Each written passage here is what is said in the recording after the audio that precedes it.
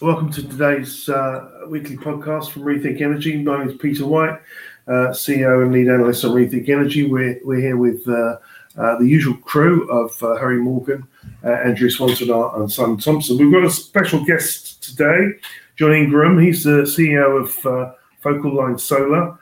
They're a concentrated solar power company who are setting up a factory in Ukraine, and he's talking to us from Ukraine. Hi, John.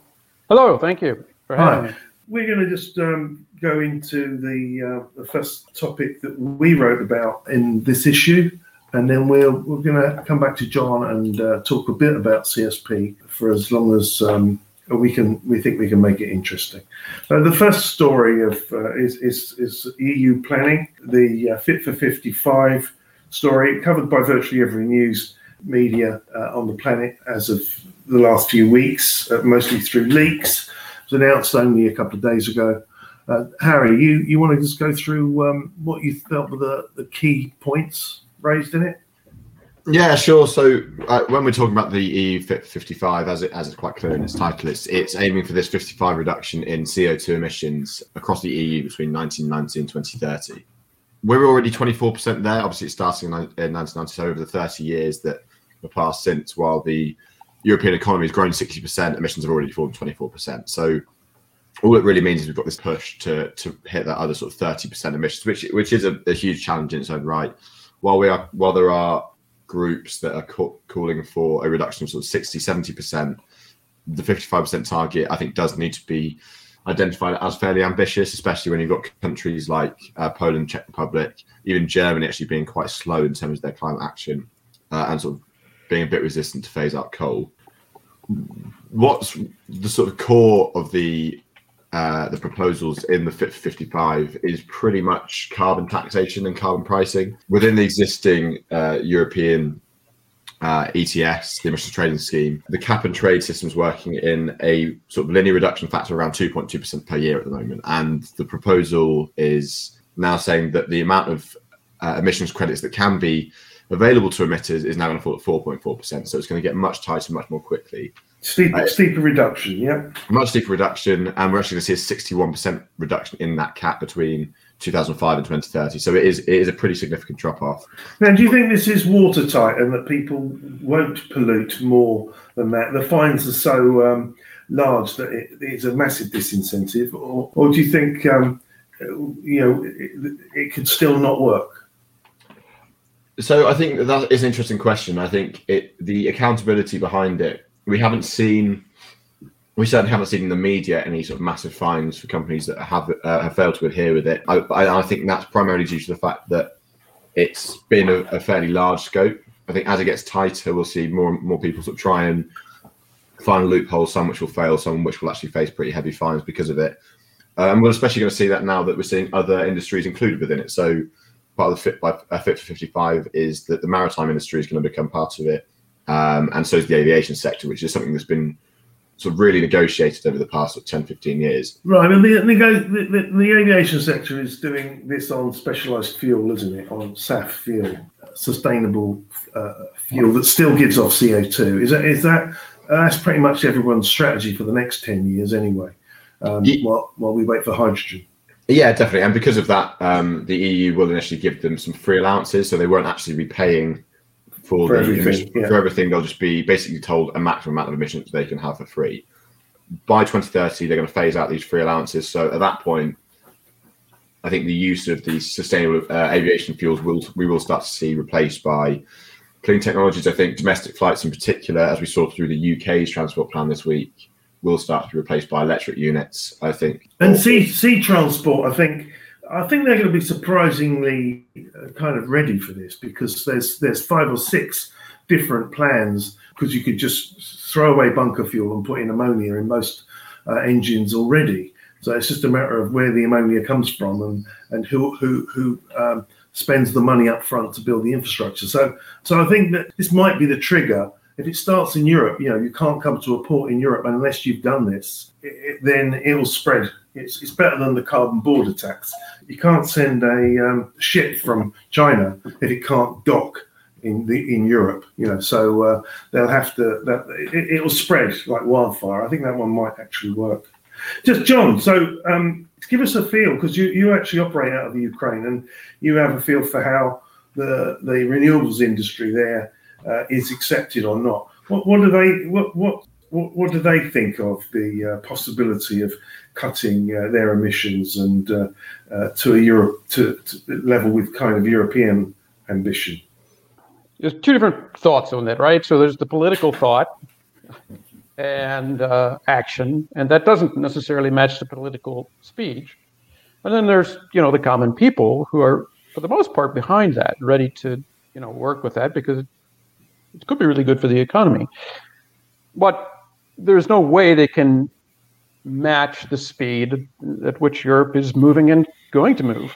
They just, they can't quite get organized around that. And their economy is not really large enough to support that without some massive investment from Europe in general. And will Europe invest while Russia's still such a threat to the Ukraine?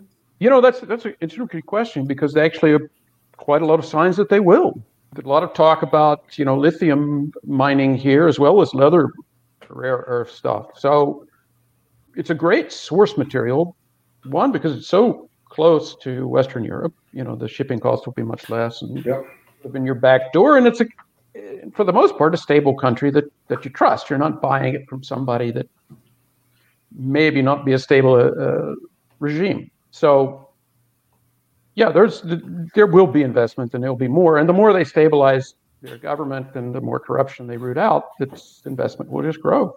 I think one of the interesting things with the Ukraine is how it will respond to the carbon border mechanism that is part of the Fit for 55, and how they'll respond to that pressure from the EU to actually reduce emissions in their industry. I think possibly, given the amount of trade from the Ukraine into Europe, I think that could very much accelerate the rate at which decarbonisation initiatives are put into sort of the energy sector, and especially in sectors like steel, aluminium, fertilizer, and sort of imports. I think they'll face much more pressure to actually get on with any decarbonisation if they are to continue sort of the trade that is ongoing at the moment. You're right, and the interesting part about this is that there's a big negative going on here, and infrastructurally they haven't maintained anything since well before Soviet times. Most of the power plants are very old, so in one essence it's a great opportunity, because you might as well modernize to the cleanest that you can get, and so there's a huge opportunity for them. They don't know how to fund that. They don't have the funds for that. They don't even really have the right mechanisms to do that set up yet, because they're not long-term. Planning is just really not part of the game yet here. It's just getting out of survival mode, to be honest. And so to expect them to think really long-term is a little bit too much at this moment. I think what's more important is, what does China think of the carbon border adjustment mechanism? I mean, I think that the real targets are going to be those high fossil fuel using Southeast Asian nations like Indonesia, Malaysia, Vietnam, who don't have the trading weight that China has, and they don't have the head start in renewables that China has. Although countries like Vietnam are catching up fast, and they won't be able to trade. I just think the carbon border adjustment mechanism, as I find it hard to say, a border carbon tax is a genius idea, and I've always supported it, because it's like a virus. It says, "Oh, you're an African nation. You'd like to trade with Europe. You better put in solar panels, not a coal plant." Then, and it just keeps reminding you that there's a huge disincentive, and it reminds the government, not just the industrialists. And so they start making policy around it. So I think that there's a strong history in this in Europe. When we think about how WTO stuff is policed, and how trading wars are policed, and how antitrust is policed globally, they're all in Europe. American companies are weak on that.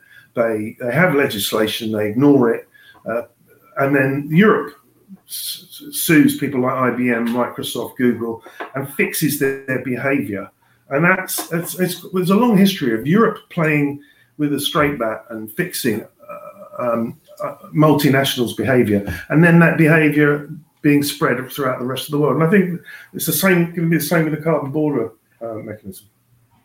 Does this present any immediate entrepreneurial opportunities, Harry, the EU Fit for 55 programme? Is anyone who will immediately benefit?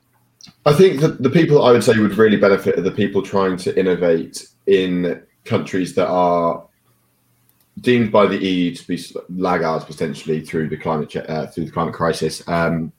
They've been very, very keen to show that the funding is going to be directed to those that need it most. And I think if you're trying to decarbonize in Poland, for example, I think you could be very well placed to receive a good amount of funding. Generally, though, I think there's opportunities across the board. I think not necessarily in terms of renewable energy. I think the renewable energy targets are quite weak. They're only aiming for a 40% energy from renewables by 2030. But if you look at electric vehicles, they basically want a 55% reduction in emissions from vehicles by 2030 and 100% by 2035. So that's pretty much in line with the most progressive of the car makers. So I think that has just set the whole car world alight. They'll look at that number and they go, I thought it's just going to be Germany, the Netherlands, Norway, and the UK. What do you mean all of Europe's going to hit 2035? Oh, my numbers are all wrong. All my shipments to all those other countries now have to change. And the speed at which I build factories has got to change. My investment, CapEx, has got to change. All the car makers have gone into a huddle going, oh no, this is a disaster, except for, of course, Tesla and a few Chinese companies. Yeah, absolutely. I think one of the really positive things we've seen in the proposals is that the EU have stated solidly along every major highway in the EU, you're going to have a charging point every 60 kilometres and a hydrogen refueling station every 150 kilometres. So suddenly you've got suddenly the certainty is there that there's going to be the infrastructure.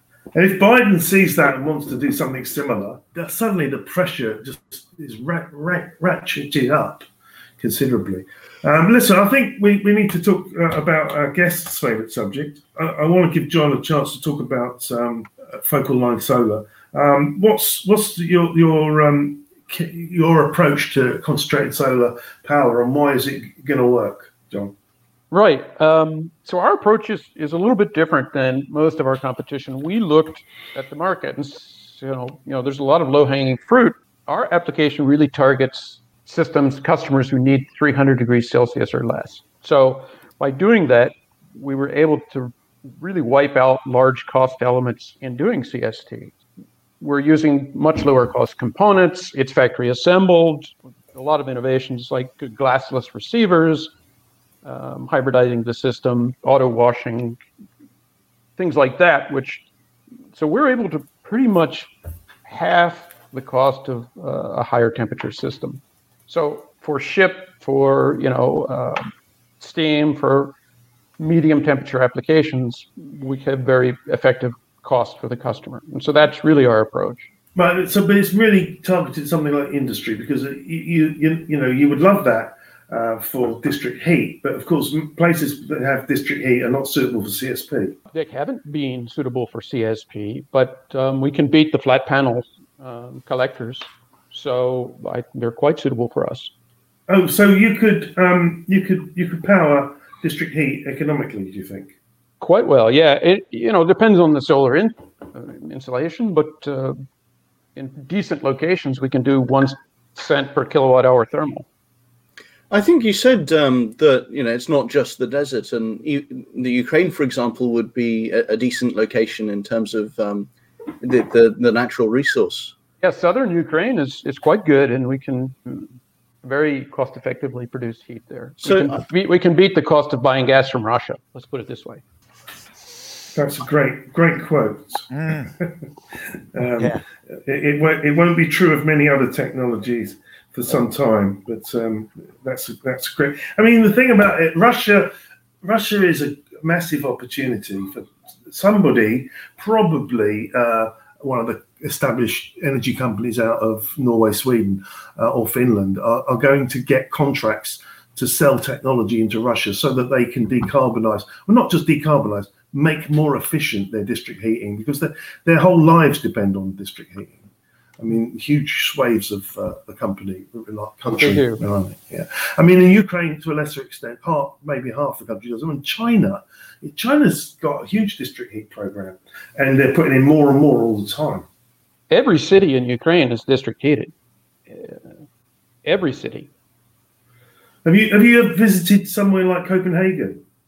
It's just it's one of those places. I went there for a New Year, and you're freezing as you walk down the street, and you just walk into a one of these big industrialized sort of cluster of shops, and you're immediately warm. You think, oh, that's great. Well, I wonder where that's coming from. And it's a massive, almost sort of statewide district heat program, and all of it is renewable energy.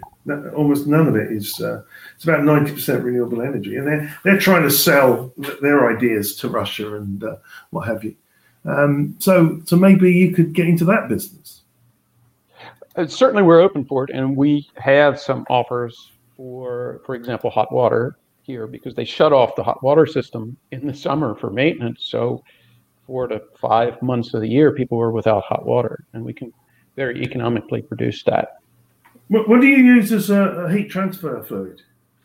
We use oil, but it's a biodegradable food grade oil. So we're not using synthetics, which is a big cost saver. So it's about like used cooking oil. No, you wouldn't use. No, that has other beneficial purposes. No. No, they make SAF out of that. Yeah.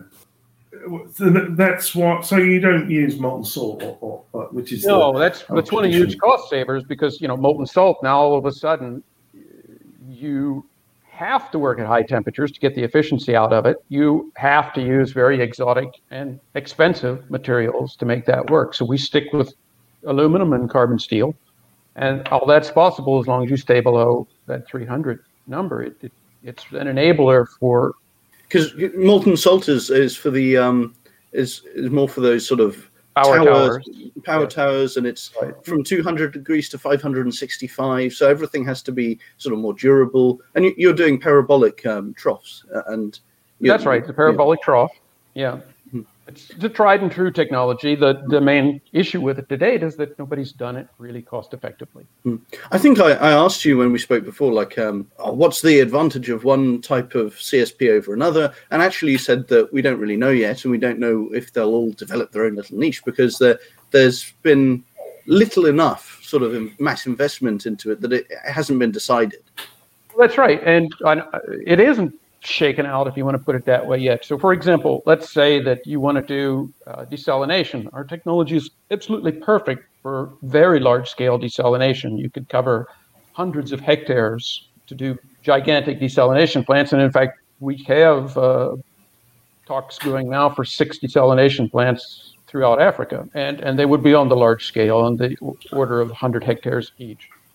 So that's fine for this technology. The temperature's right. But if someone wanted to do solar-driven concrete or cement production, let's say, it doesn't work, right? You need that 600-700 C, really very high temperature. You need 1450. I mean, you really do. Well, right. So it's not going to work with us, but a power tower can get there.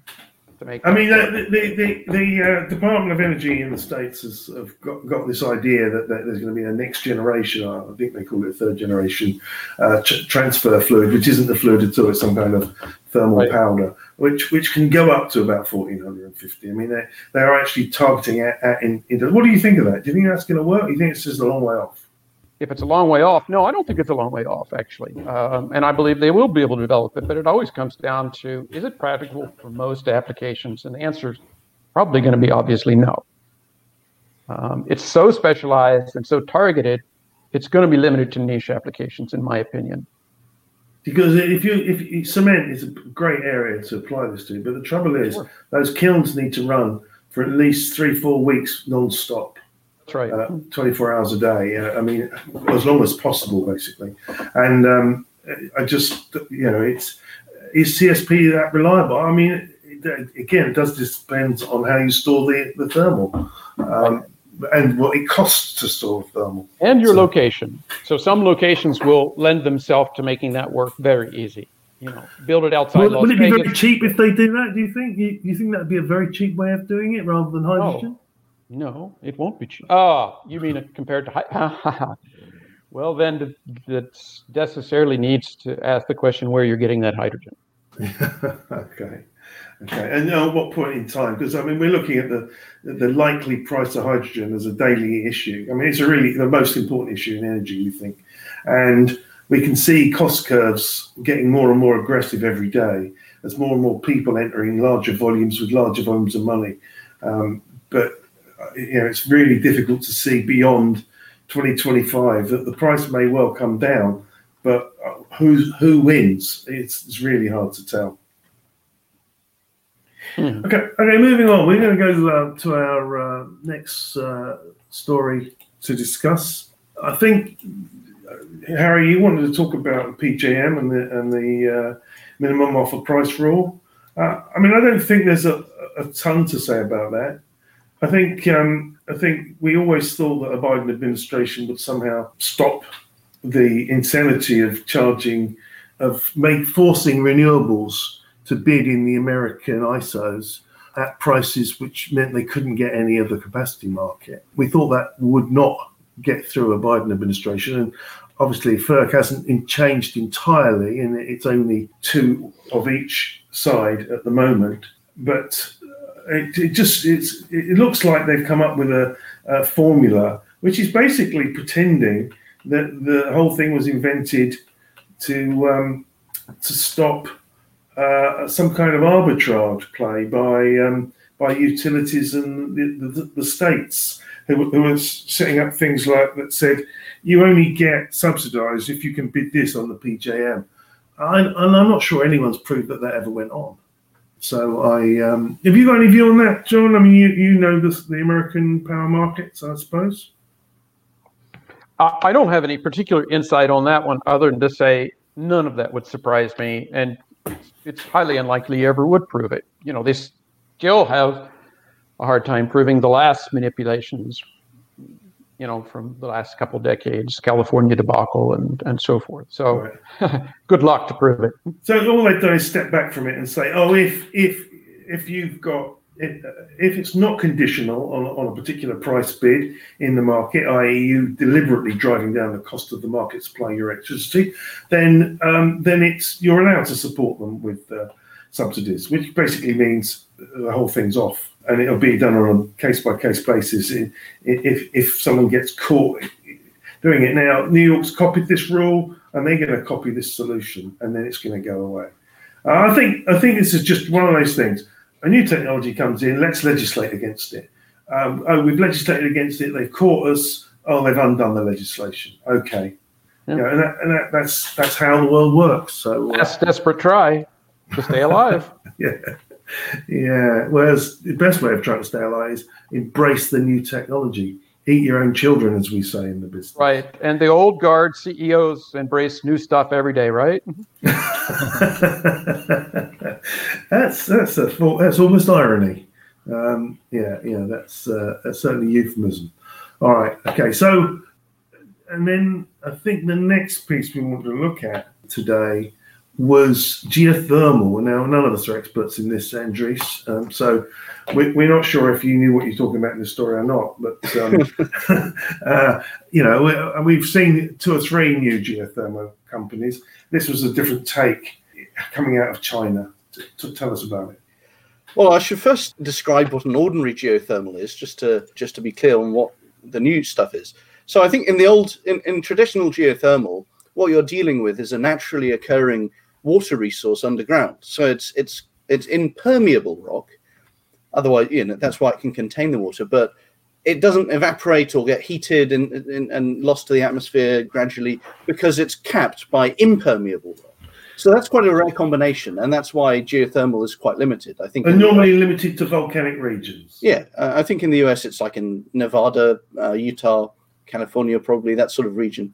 There's a lot of countries, even Colombia, which I wrote about the other week, that have it's almost like all of them have like one token geothermal plant, and that's Iceland has lots, and Canada has a few. Yeah. But this is a type of geothermal, enhanced geothermal, which has been looked at now in China as well. It's the latest place to look at it, where you can obviously, if you drill down far enough, it gets hot.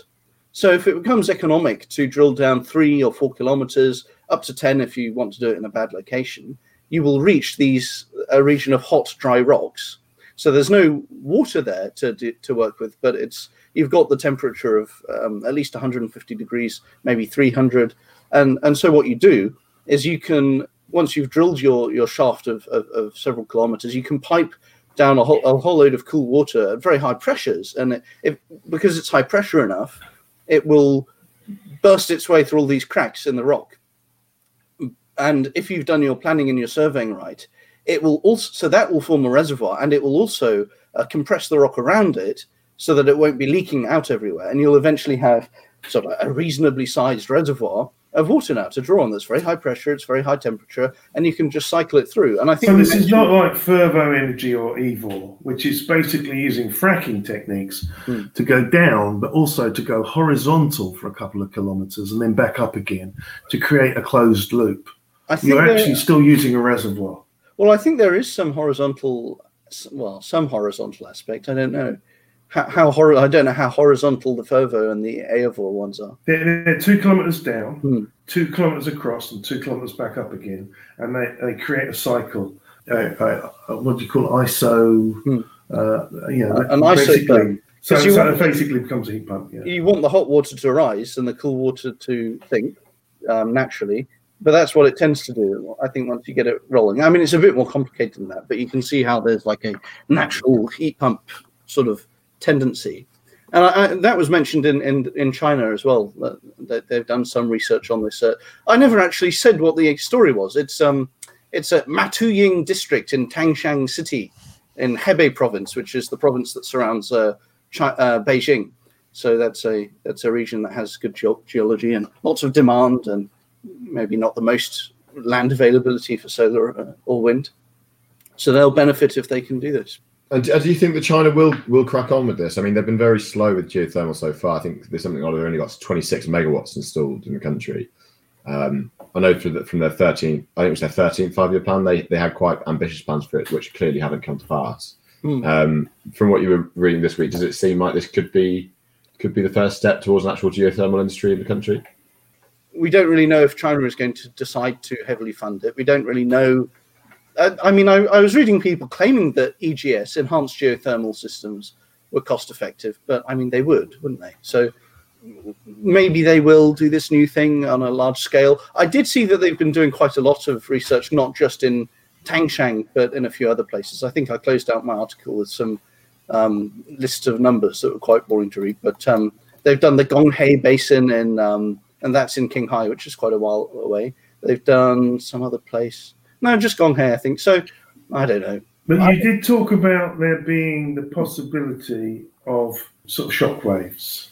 Oh, yes. Yeah, I forgot about that. I mean, I don't see that in the 2 kilometer one. Well, I do, but once it's drilled, and that's it, finished. It doesn't. There aren't any shockwaves afterwards. They obviously have access to fracking drilling, so it's exactly the same drills that frackers use, and so they're already well developed and relatively cheap. And China has a buoyant sort of starting fracking industry right now, mostly for natural gas. I think if you do your surveying properly, you should be okay. But what's happened in a couple of cases is that they injected water into a fault zone, and that caused earthquakes. The biggest one, so they cancelled a project in Basel, at the German town of Basel, which was actually destroyed by an earthquake in 1356, incidentally, but because they were causing earthquakes and they hadn't done their surveying ahead of time, they hadn't planned for it. They also caused one in Pohang in Korea, so they had to cancel that, and the Energy Ministry apologized to the nation afterwards. So, but I think that was just because they were a bit complacent, and you can just don't do it in the wrong place. Maybe that rules out certain locations, but China will have places that aren't dangerous, I think. So I think this is a bit like how we feel about electrolysis, that electrolysis is going to get cheaper and cheaper and cheaper, and that one of the 5 or 6 or 7 projects are going to find their way to success and drop the price, and hydrogen will happen. I think it's the same with geothermal. Multiple investments. They'll take time to bubble under and come to the surface and prove their case, maybe 3, 4, 5 years, and then one of them will come through at the right price, and then there'll be a global proliferation, which probably won't have a massive impact much prior to 2030, but will have an impact in plenty of time.